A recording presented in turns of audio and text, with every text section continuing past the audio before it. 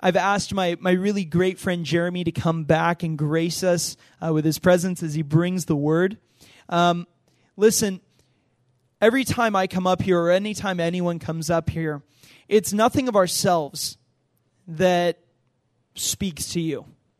Okay, I don't have anything that I can say that would minister to you or bless you. I have nothing that I could say that would convict you or cause you to grow in your walk. Because to be honest with you, when I'm up here preaching, I'm the one who's convicted most by my preaching. You know? So it's nothing of me. It's not me. And as Jeremy comes up here, it's not him. You know, we're not here for people. We're here for Jesus. And so I beg you, please, as Jeremy comes up to bring the word, really desire to meet Jesus through the word. Amen? So join with me in welcoming Jeremy.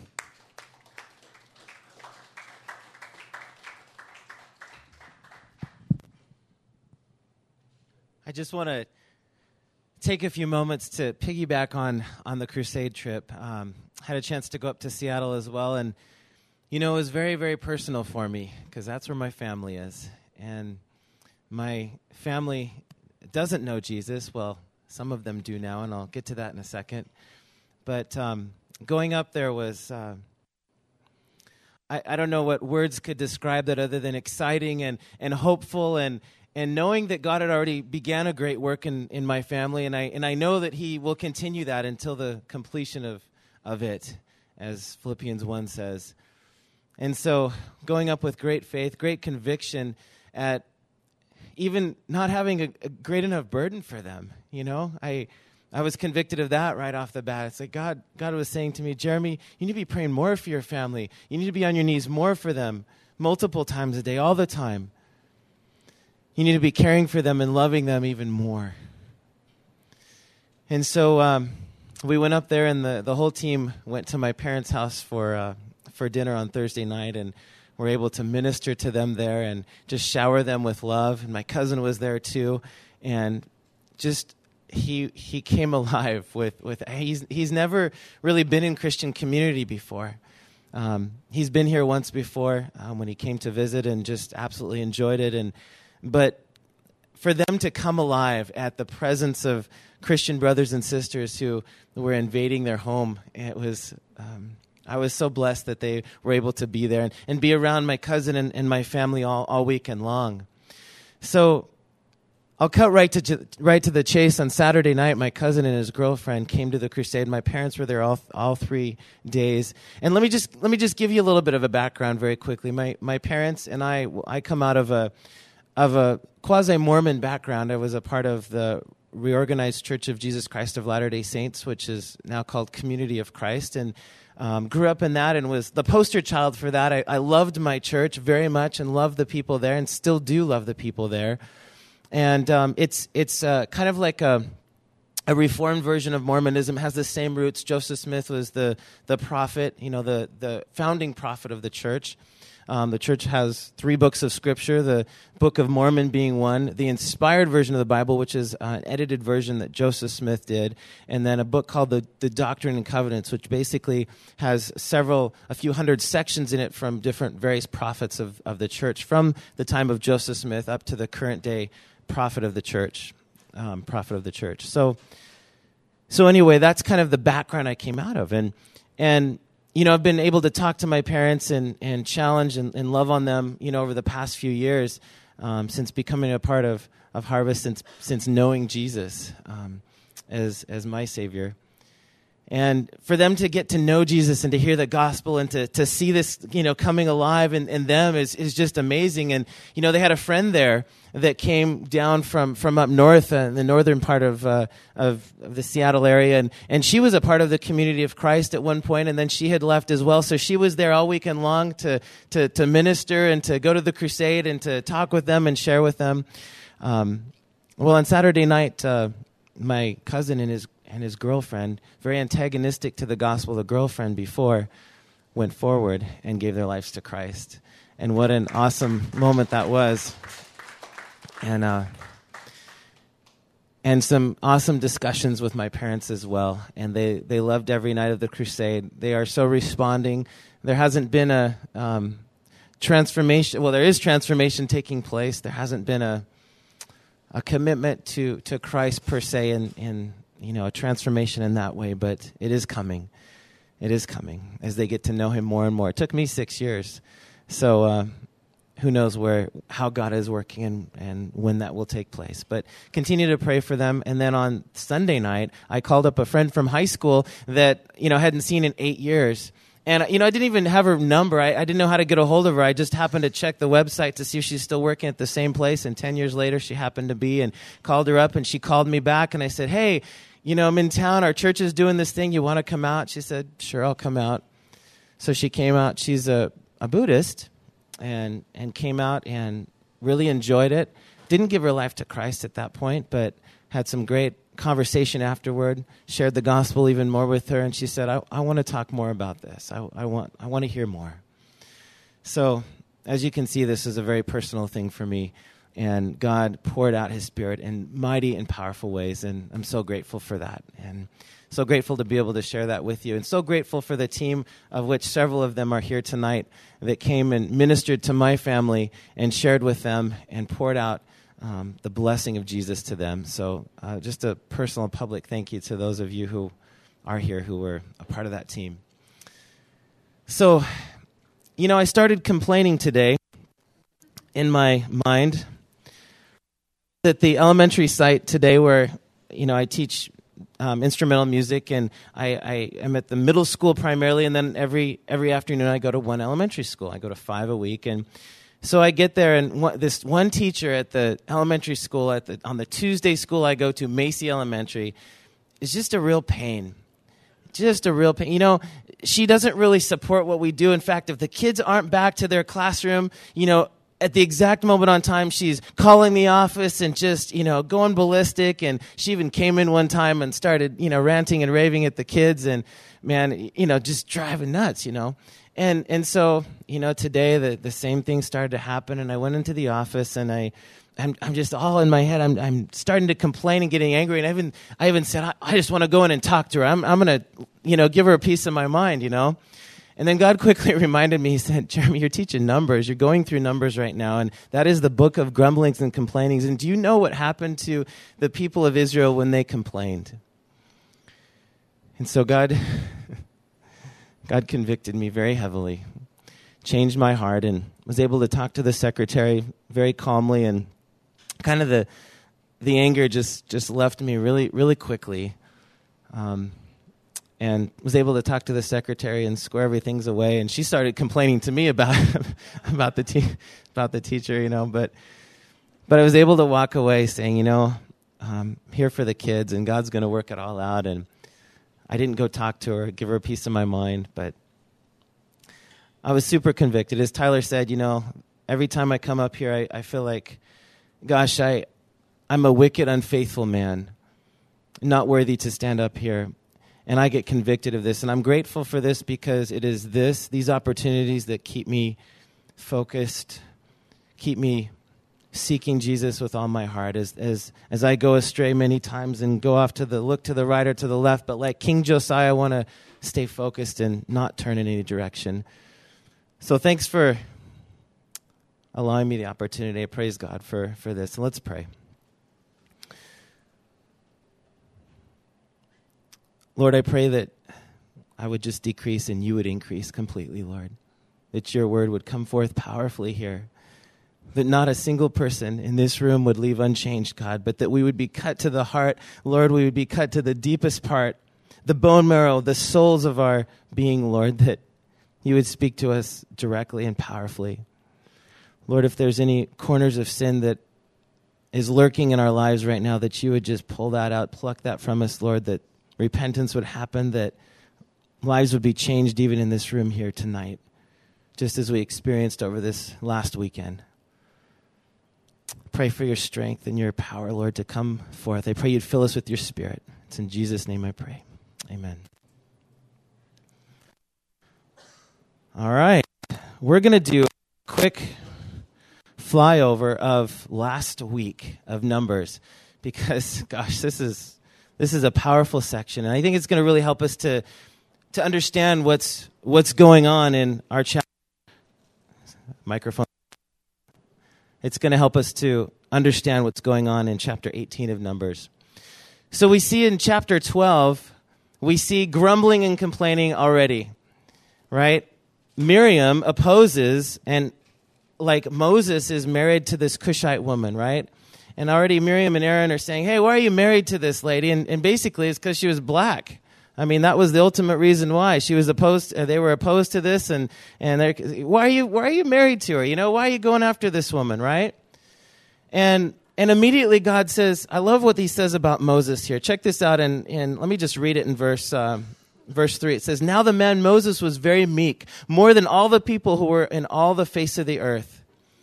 And I want to be like Moses. I want to be like that. And basically he said, you know, why are you questioning Moses? Aren't you afraid when you're speaking against him? Do you know that I've called him forth? And I love how throughout this, the humility of Moses, Moses and Aaron both, there's many times when they're called out by the people and challenged. And what do? Immediately they're down on their face in front of the people. It's not like they stand there with their arms crossed saying, who are you to say anything against me? Who are you to call me out? I'm your leader. I'm the boss here. I'm the prophet. I'm the one called of God. Don't you dare say anything against me. No, what was their response? To get on their face and to cry out to God, to repent for the people. What an act of humility. Could we do that? I mean, I saw that over and over again throughout this week, and I was just blown away at the character of Moses. And then in chapter 13, we see they sent some spies into the promised land, into Canaan, to check it out and to see what was going on there. And the spies come back and say, there's giants there, and the people are too big and too powerful, and there's no way that we could ever go in there and take them out. Moses, what is your issue? Why have you brought us all this way just to get killed, to go into that land? We're going to be annihilated. These guys are giants. We look like grasshoppers, the text says, in comparison to these guys. So what happens? Well, the people who bring back the bad report, right? God takes care of them and kills them off, right? And, there's a plague that spreads throughout all the land that happens. Like 14,000 people are killed, later on as more grumbling and complaining occurs, right? It's devastating. Like stuff is going down like you wouldn't believe. And then there's this one part when, I think it's in chapter 15. Yeah, chapter 15, where this guy, he's like collecting sticks on the Sabbath. It just says he's gathering sticks. That's all he's doing, right? And all of a sudden, God kills him on the spot. And the first thing that I'm thinking of, like, okay, God, that was a little too much, don't you think? I mean, he's gathering sticks. Maybe for the fire, maybe it's a little chilly outside. What could be wrong with gathering sticks? And then God convicted me of this. He said, okay, here's the question. What wasn't that guy doing that he should have been doing on the Sabbath? What should have been going on? Well, worship and prayer, sacrifice, communion with God, spending time with God should have been happening then. And then God said, Jeremy, there's a lot of times that you gather sticks when you should be doing other things. And I was broken. And here's what God said too. He said this. He was gathering sticks. Maybe for a good reason, maybe because he needed them for the fire or to keep them warm or for food or whatever the case might have been. But he didn't trust God that God would provide the sticks at the right time, at the right place. Instead, he thought he could kind of just skip the part about communion with God and spending time with God and worshiping God because he needed to take care of these other things. There were too many other pressing issues and too many things that needed to be taken care of. And so he had to kind of push that one out. Sorry, God, I got to take care of the sticks here. And God spoke to my heart and said, Jeremy, you need to stop collecting so many sticks and trust me to provide them for you. So then we have Korah, right? And we have this whole rebellion of Korah. And they just come with like 250 guys against Moses and Aaron. And like well-known guys too. I mean, these are leaders of the camps, and they're coming and they're just going against what Moses and Aaron have said. And at one point Moses says, hey, you're not going against Aaron and us here. You're going against God. Do you understand that? Do you understand what's going on? You are going against the living God. And then, Korah kind of comes back with a smart aleck response, and then what do they find themselves getting, fired down upon? And then the whole ground split opens and they fall through, right? I mean, just catastrophe happens. And then it's after this that the plague occurs and 14,000 people are killed. I mean, all sorts of crazy stuff is going down here. I mean, there's so much more. And then in chapter 17, as we're going through this very quickly here, it's this point where the people are just, rebelling and disrespecting Moses and Aaron, not recognizing the anointing and appointing of God on their lives. And so God says, okay, you all bring out, the men, the leaders of the different tribes. You bring out your staves, right? You bring out your sticks. And these symbolized authority, right? So you bring out your sticks, and we're going to set the sticks down. And whatever stick starts to sprout and bloom is the one who has the authority. So what do you mean by that? Well, okay, so literally they bring these canes out, these sticks, and they set them down, and the stick of Moses and Aaron is set down, and all of a sudden it starts to sprout, literally like flowers and roots and everything coming out of this stick, right? And all of a sudden fruit is bearing, like almonds and fruit and everything is coming out of this stick, right? And symbolizing that, hey, here's where the fruit is happening. Here's where the fruit is coming out of. Fruit is coming out of the life of Moses and Aaron. And the rest of you are really dry. There's nothing happening. It's just dead wood, right? And so at that point, you could imagine that maybe Aaron and Moses are thinking, hey, we showed them. You guys have been really stupid. You haven't listened to our authority. You haven't obeyed God. And you know what? You're getting what you deserve. But here's where God steps in. It doesn't, and we don't see that necessarily in their heart at all. But here's where God steps in and says, no.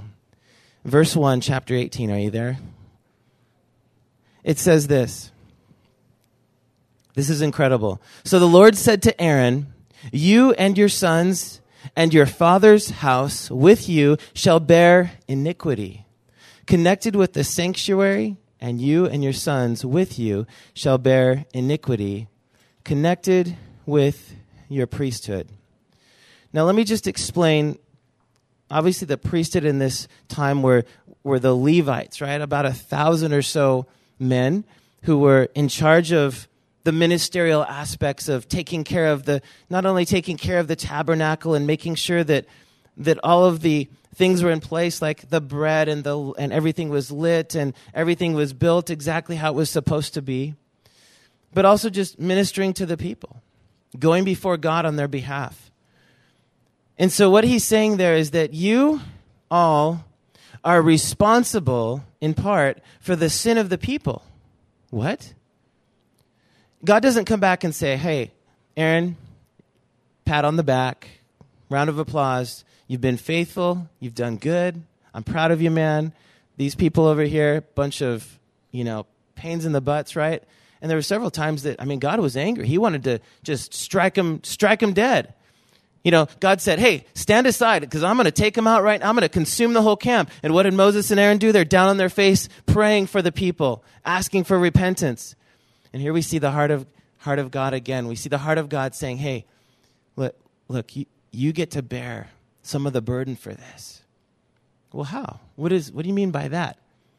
And let me just define what priesthood is nowadays, right? Priesthood back then were, of course, the priests, and then the high priest was Aaron. But now, we are all a part of the priesthood.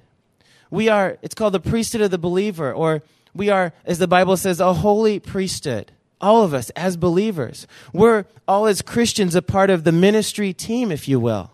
We all share this responsibility. This is connected directly to us. This isn't just pastors. This isn't just, our head pastor at Harvest, Greg Glory, and the associate pastors, and, maybe the staff, maybe they're thrown in there as well. And no, this is all of us. This is speaking directly to you and to I. We aren't exempt from this in any way. So what do you mean by bearing the iniquity of the people? How many people look up to you? How many people do you have influence upon? How many people are you discipling in your life? How many people are you setting an example to? Because the actions that you do, the things that you do, will have a direct impact on whether or not that person follows Jesus with all their heart, or maybe stumbles a bit, or goes off in one direction or another. Now, you're not fully responsible because they have a choice as well. But here's the question. Take that person that is on your heart. Are you praying for them? Are you interceding for them? Are you calling them up and, hey, holding them accountable and seeing how they're doing and checking in on them and making sure that they're doing okay and asking them, questions and being there for them? And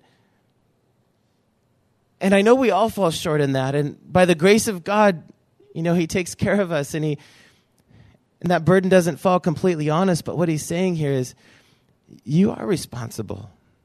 We are responsible. And I know there's a lot of people that look up to us. There's a lot of people that we have in our influence. There's a lot of people that look to our example. And so I want you to just kind of get in your mind those people right now. And if you aren't discipling anyone right now, you need to be. You need to be discipling people. You need to take someone under your wing and say, hey, let me hang out with you. Let me meet with you once a week. And you want to have dinner, and let's chat, and let's do life together. Let me find out what's really going on. Let's get to the depths of your heart. I don't want to just stay on the surface, but let's go to the real issues of sin and of pressure, of whatever may be happening. Let's talk about your family. Let's talk about let's talk about everything that's going on. And, let me pray for you. And you know what? I'm going to make a commitment throughout the week to pray for you every day. And I'm going to pray for specific things. And, I'm going to meet your family. And whatever the case may be, it could go on and on. You know what's going on in your life. Take somebody under your wing and do that. Just pray for the opportunity. If you don't know, the opportunity is there waiting. You just have to open your eyes and see it, and God will show you. We must bear the iniquity of our brothers and sisters. We are our brother's keeper. We are our sister's keeper. Are we not?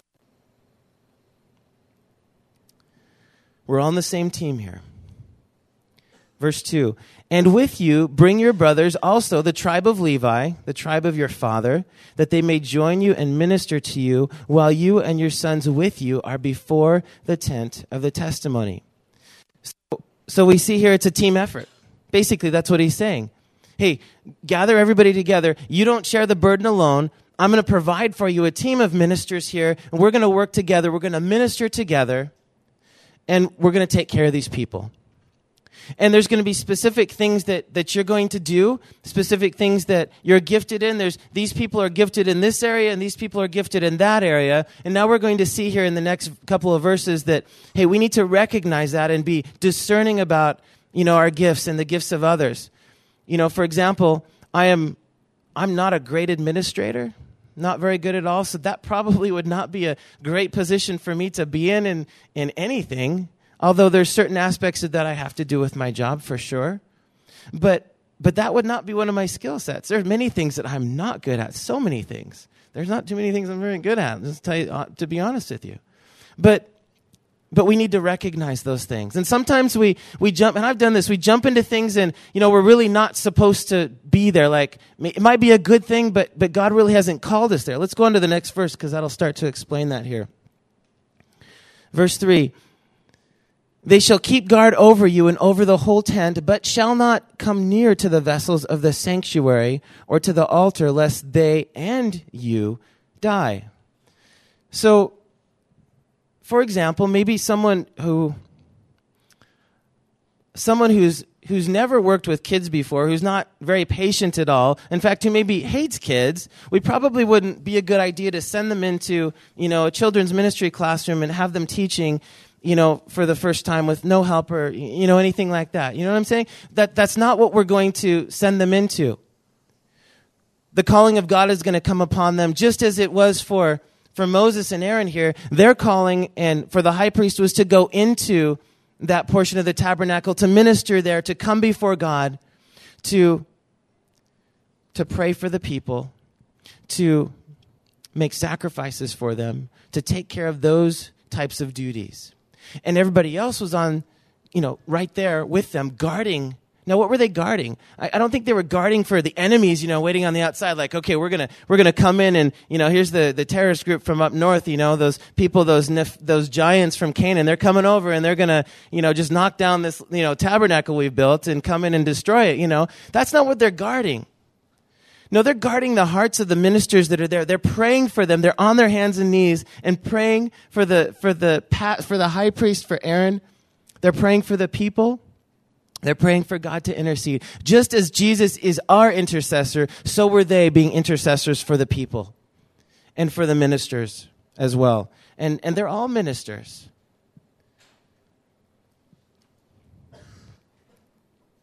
Verse 4, they shall join you and keep guard over the tent of meeting for all the service of the tent, and no outsider shall come near you. And you shall keep guard over the sanctuary and over the altar, that there may never again be wrath on the people of Israel. Now this you here, it says in verse 5, that's you collective. That's not you as in speaking to one priest or to the high priest. That is all of us collective.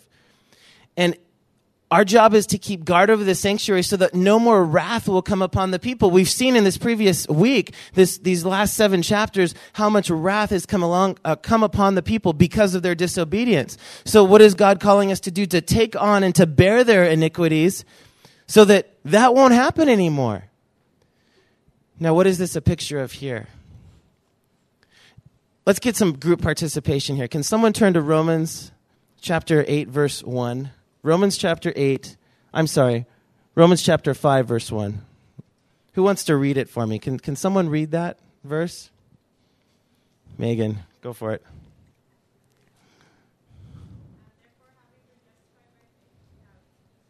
Hold on, Megan. Stand up and read it really loud.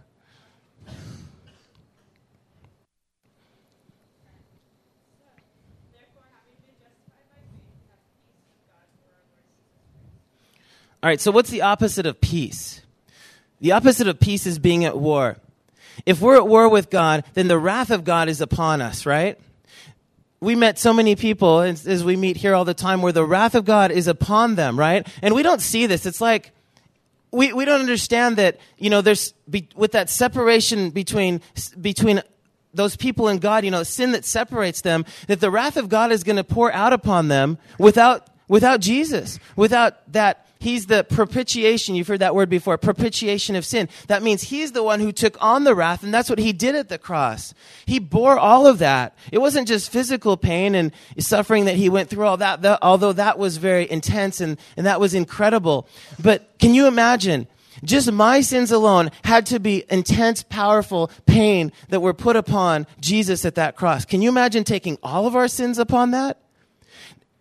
He took on the wrath of God, because just like a judge, when a convict comes before someone who has been sentenced and convicted of a crime, comes before the judge has an obligation to give a sentence to that prisoner, to jail or pay a fine or community service or maybe it's even death. And so is God the great judge. He has an obligation to punish sin, and he will, because sin cannot inherit the kingdom of God, because the kingdom of God is a perfect place. And I know this is, in a sense, we all understand this. I hope we do, but we need to be able to understand this and articulate that and realize exactly what's going on, because the wrath of God is going to be poured out, and we have an opportunity as believers to witness to people and to share and to keep that from happening. And that's what he's saying here. Jesus was the ultimate taker of that wrath.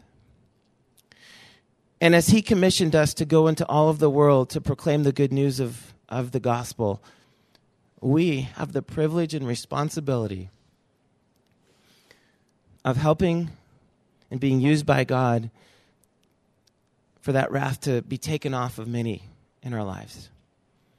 And I pray that we would take that seriously, and that responsibility would be a great burden on our shoulders. Not that would weigh us down and just keep us from doing what God wants us to do, but to motivate us to love lavishly upon people. Your families. Many of us have families that don't know the Lord yet. I've been convicted of just, sometimes sitting back and just kind of letting time go by. And time is running out. We need to love on our friends and our families so that that wrath of God might be taken away forever through their acceptance and giving their life to Christ. And that's what he's saying here. Verse 6. And behold, I have taken your brothers, the Levites, from among the people of Israel. They are a gift to you, given to the Lord, or given by the Lord, to do the service of the tent of meeting. Each other, we have each other. Did you understand that we're a gift to each other? I've experienced that so much in Seattle, especially. I mean, everyone who was there with me was such a gift and such a blessing. And sometimes we're so disconnected with each other. A lot of times we go in our separate ways and do our own things that we don't realize how much of a gift we are to each other. Reach out to each other. Ask for prayer. Get together. And let that conversation and that fellowship be so Christ-centered and just, you're talking about the things of God and, just powerful things are happening. You're learning from each other and, growing and praying with each other. And man, radical things will continue to happen as the body of Christ gets together because it's a gift. Because you're all a gift to each other. You're all a gift to me.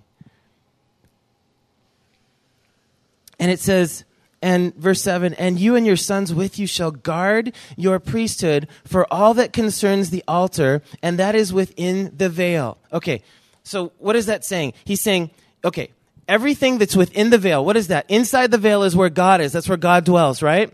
And so everything that's around there, all the holy things, everything of God, you're to guard yourselves so that everything you do is centered and focused on Jesus, centered and focused on what it should be. So that as you're doing ministry, you're stacking chairs after service at the well on Friday or whatever. You're not just stacking chairs, but you are stacking chairs for the kingdom of God, and you're doing it in the name of God. As you are going about your daily tasks and work that you do, you're doing it in the name of God. The ministry that you do must be focused. The things that you do must be focused and must be centered and must have a purpose of none other than glorifying God.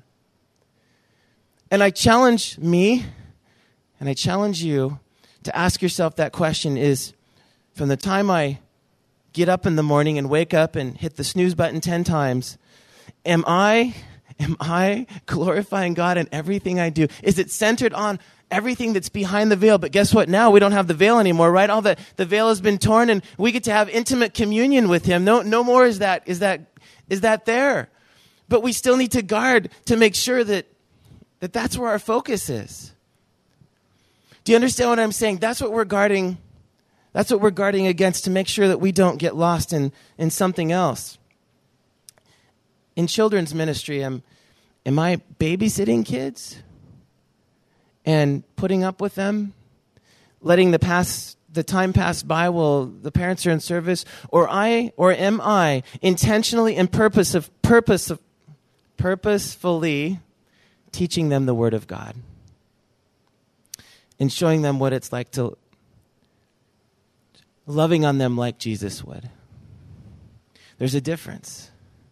There's a difference. Ask yourself that question, as I have many times and continue to do. And the last part of the verse, it says, and you shall serve. Do you see that? Highlight that. Underline that. And you shall serve.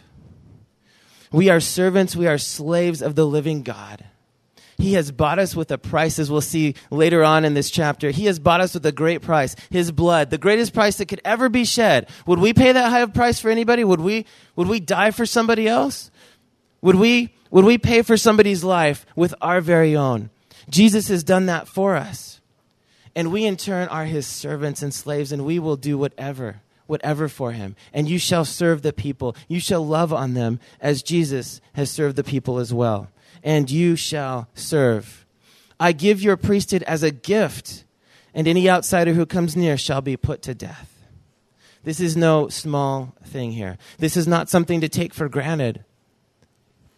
The responsibility, the privilege that is placed upon all of us is not a burden, but a great privilege, an exciting opportunity. but it's something that must be taken very, very seriously. Because if we are not in communion with God, we might miss opportunities where he's speaking to us to, hey, speak to that person. That person is in need of this, and we need to minister here, and we're missing out on an opportunity here. Don't miss out on that. Let's take this very seriously. Let's take the gift of each other, the gift and the opportunity to minister very seriously. Verse 8, then the Lord spoke to Aaron, behold, I have given you charge of the contributions made to me, all the consecrated things of the people of Israel. I have given them to you as a portion, and to your sons as a perpetual due. This shall be yours of the most holy things, reserved from the fire. Every offering of theirs, every grain offering of theirs, and every sin offering of theirs, every guilt offering of theirs, which they render to me, shall be most holy to you and to your sons. In a most holy place you shall eat it. Every male may eat it, for it is holy to you. This also is yours, the contribution of their gift. All the wave offerings of the people of Israel, I have given them all to you, and to your sons and your daughters with you, as a perpetual due. Everyone who is clean in your house may eat it. All the best of the oil, and all the best of the wine, and the best of the grain, and all of the first fruits of what they give to the Lord, I give to you. Well, what he's saying here is, hey, all of the tithes and offerings that come in from the people, and there's many, and basically it explained it in many different kinds of offerings, whether it be a sin offering, whether it be a guilt offering, whether it be a offering of thanksgiving, whether it be an offering of the first fruits. You know, there was many festivals and many things that went on, like Pentecost, when they would give the first fruits of their crops, of everything that they grew. You know, they'd give that portion to God. They'd give it to the church. And what God is saying is, hey, all of you as priests, you are the ministers, you are the ones who are going to benefit from that. You are being blessed by that. Everything is coming back to you. Now, there's a couple of implications here. One is, and it says here, look in that last verse that we just read. This is pretty powerful. It says, verse 12, all of the best of the oil and the best of the wine and the best of the grain and the first fruits, that's the best of the crop, that's the first of the crop. That's not after everything is, gone stale and gone dry and all that. It's the best of the best is all going to be given to you. So the implication is this. Wow, we're getting some great stuff here. We're getting the best that God has to offer on this earth. So what does that say to you and I? That says, wow, God is so gracious. But we must not take this gift for granted. We must use it wisely. Now, here's the other implication. As we minister to others, as we bless others, as we provide for others, so we too will be provided for as well. As we minister to others, as we comfort others, as we pour out to others, so the blessing will come back in return for us. God will provide for us. We never have to worry. So often I'm concerned about provision. Is this going to work? Is this going to work out here? Trusting that everything's going to happen. It's all going to fall into place. And how is this going to work? And God's going to provide. Oh, Jeremy of little faith. God will provide. Because he always does, and he's always come through for me. And why do I forget? Why do I forget so much? Why do I forget? But take heart and just know that he will always provide. The first fruits come back to you because God is a gracious God. God loves his people. And as you know, God has poured out to you lavishly. So many times, time after time. Verse 13, the first ripe fruits of all that is in their land, which they bring to the Lord, shall be yours. Everyone who is clean in your house may eat it. Every devoted thing in Israel shall be yours. Everything that opens the womb of all the flesh, or everything that the firstborn of everything, whether man or beast, which they offer to the Lord, shall be yours. Nevertheless, the firstborn of man you shall redeem, and the firstborn of unclean animals you shall redeem. what does it mean to redeem these unclean things? And it puts man in that category of uncleanliness, right? Well, it's spotted by sin. For whatever reason, these specific animals were unclean according to God, and so they needed to be redeemed. And there was a price, as we're going to read here in just a little bit, that had to be paid for them. You remember even the little boy, Samuel, that was given to Eli the priest in the Old Testament, right? He was given as a gift to Eli the high priest. But there's a price to pay. And it says here, verse 16, and their redemption price, at a month old you shall redeem them. You shall fix it 5 shekels in silver, according to the shekel of the sanctuary, which is 24 gerahs. And I'm not sure exactly how that translated into our currency of today, but it was quite a bit of money. And immediately what caught my attention is, again, Jesus bought us with a price, with a very, very high price, an incredible price that we could never, ever, ever, ever repay. And I pray that we would understand that. I pray that we would worship him because of how great he is and because of that incredible price that he has brought us with. Verse 17, but the firstborn of a cow or the firstborn of a sheep or the firstborn of a goat you shall not redeem. They are holy. It's kind of like they're like Jesus. They're that spotless lamb, right? And so they're available to be used as the sacrifice offering. There is no sin on them. And so back in that time, of course, as you know, the little animal would be placed on the altar, and the sins of the person, whoever is placing the animal there, would be thrown onto that animal, would be placed there symbolically. And the family or the person would watch that animal be killed and suffer, and blood spilled out everywhere, to see that, man, sin is ugly and sin is bloody. And also to say, hey, wait a second, I don't want to sin. I hate sin. Sin is, there's nothing good about it. It was a visual, and quite often they would have to keep the little animal, for a while. And, this cute little lamb, become, pet George or whatever at home. And then all of a sudden you got to use that animal after a year or so to kill it. I mean, how would you like to take, you have a dog, that you dearly love, or a little kitty or whatever that, that you've grown accustomed to for a year now. You've had it since it was a little baby. And it comes to you and it purrs and it, talks to you or whatever, it barks, it whatever. And now all of a sudden,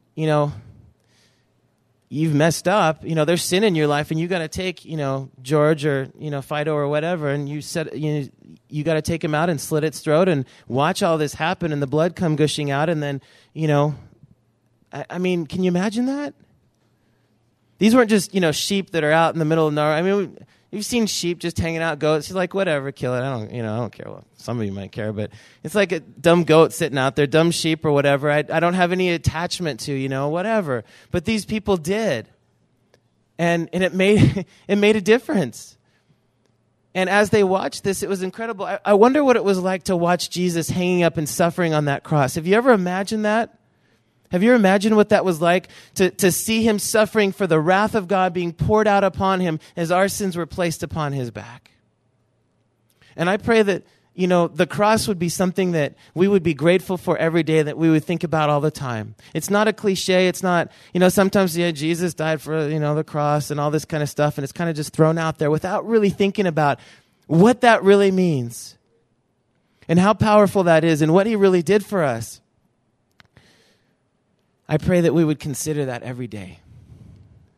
Every day.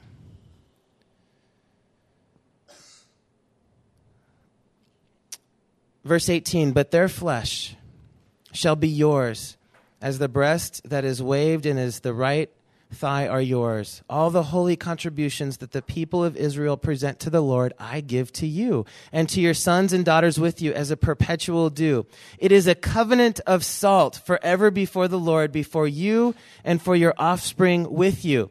Okay, check this out. What does covenant of salt mean? Well, here's the promise. He kept saying perpetual due. Perpetual means to continually give it, right?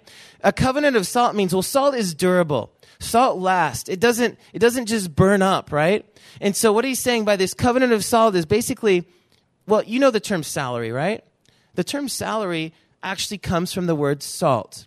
And, well, what is a salary? Salary is not based on, okay, I work so or I've made so many customers, or I've done so much here, and so therefore I make money based on what I've done, right? A salary is you get a set amount no matter what, basically. Obviously, if you can get fired and all that stuff, but you know what I'm saying? You know what a salary is. And so what's happening here is he's saying, hey, you're getting a salary that is perpetual, that is never going to run out. And he keeps reminding them, like half of this chapter is all about reminding them of God's provision for the ministers, for the people who are ministering to the people of God. God is saying, hey, be faithful with my little flock, and I will provide for you. You will never, ever run dry, ever. It's a covenant of salt. Verse 20, and the Lord said to Aaron, you shall have no inheritance in their land, neither shall you have any portion among them. I am your portion and your inheritance among the people of Israel. So, hey, you ain't getting nothing from whatever comes from, the inheritance that the people might have when, great-great-grandmother dies and, she's not going to leave you with your house. You're not going to get it. You're not going to get that BMW that grandpa owns. You're not going to get this and that. You're not going to get the things that might be coming to you, might think that they're coming to you. None of that's going to come. Not that $100,000 that, grandma had in her savings and now you get to put in the bank and you get to bank on that. No, you get to bank on the provision of God and you get to trust him, not knowing exactly how much you're going to have or when it's going to come, but just knowing that it's going to come. How many of us rely on our paychecks? We go paycheck to paycheck sometimes and we rely on something coming in. We rely on this. We rely on that. And that's not bad. Obviously, we need our paychecks and whatnot. But we so often put our focus and our weight and our just everything in that which we get from the world. And we forget about the lavish provision of God. And I pray that we would not forget that because it is great. Let me just read through this next section that speaks very similarly here. It says, verse 21, to the Levites I have given every tithe in Israel for an inheritance in return for their service that they do, their service in the tent of meeting, so that the people of Israel do not come near the tent of meeting lest they bear sin and die. But the Levites shall do the service of the tent of meeting, and they shall bear their iniquity. There it is again, coming back to bearing their iniquity, kind of reviewing again what we've already talked about. It shall be a perpetual statute throughout your generations, and among the people of Israel they shall have no inheritance. For the tithe of the people of Israel, which they present as a contribution to the Lord, I have given to you, Levites, for an inheritance. That is what you get, the provision from the Lord. Therefore, I have said of them that they shall have no inheritance among the people of Israel. Verse 25.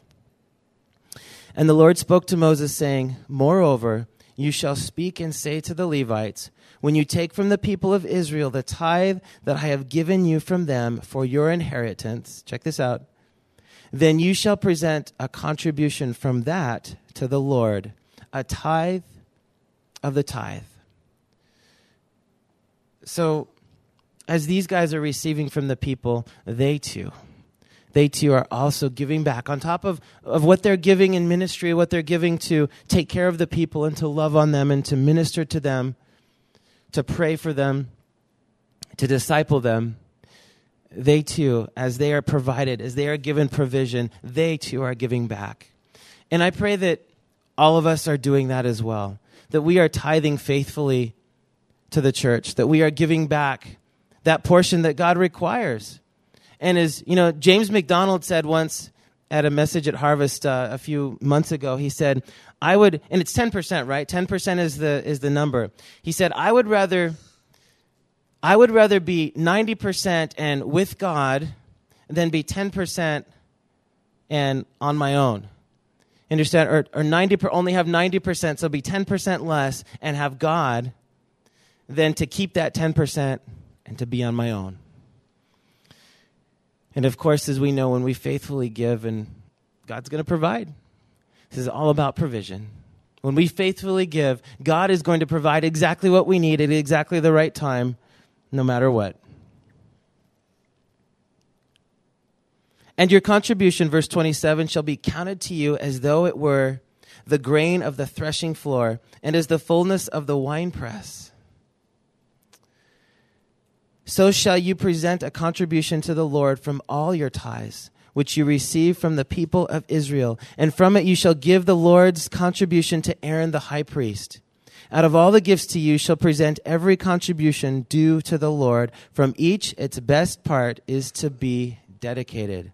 So don't just give, your old ratty pair of jeans or whatever, Give the best. Go and buy a brand new pair of jeans for that person. Don't just give God the last couple dollars that you have in there. Oh, this will be good for the offering, today.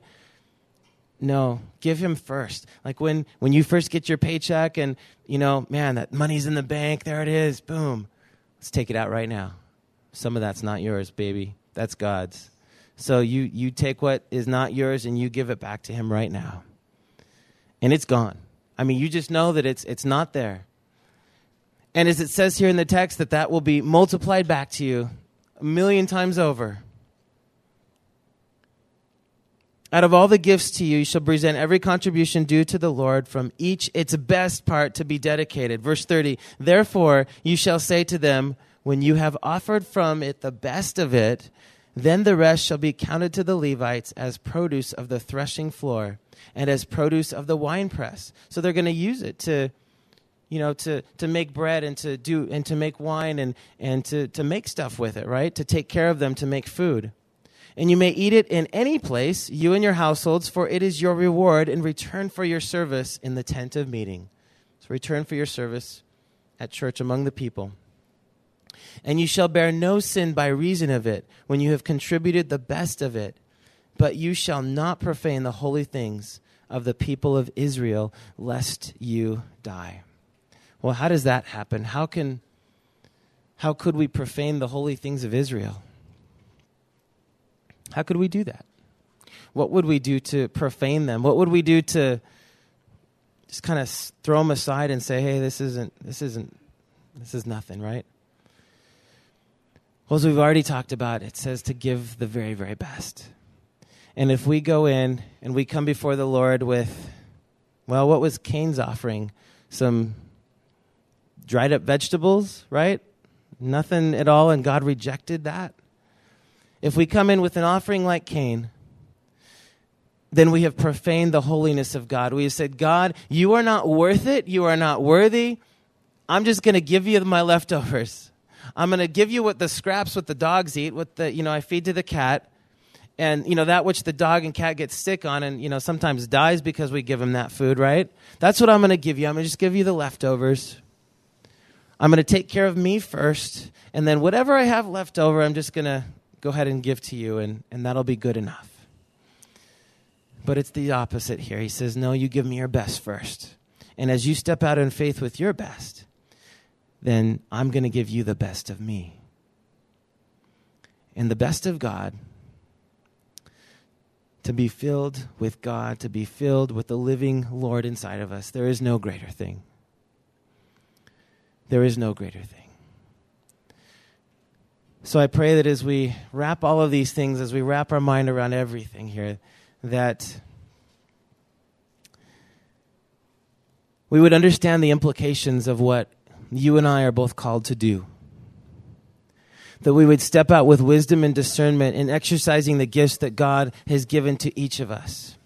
That we would be seeking opportunities in the lives of the people that we come in contact with every day, and maybe those that we have yet to come in contact with, asking God, here am I, send me. I want to go into your flock, and I want to do your will. And I care about the wrath that is potentially being poured out on these people and that person and that person. And God, I am here for you so that you can use me to keep that from happening. And I'll do whatever it takes. And God, as I am waiting on you, I'm going to worship you with my best. I'm going to give you all that I have. Lord Jesus, I'm going to give you my life. And I pray that that's what you would do every single morning, that you wake up and say, God, my life is not my own. It was bought with a price, a very, very hefty price, the greatest price that could ever be paid, with the blood of the dear Son of Jesus, the Son of God named Jesus. Can you imagine? Can you imagine that? A God loving us so much that he would pay the price, that he would kill his son. Just like you think that little, baby animal, that little baby Fido on that, cutting block there is bad enough. Can you imagine God sending his son and watching him being killed and crucified and blood pouring out because of our sins, because he loved us so much?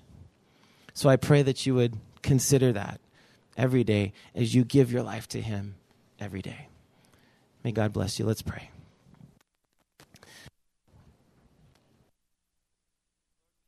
Lord, we come before you and realize that we have nothing to offer you other than ourselves, God. That everything good that we have comes from you, Lord.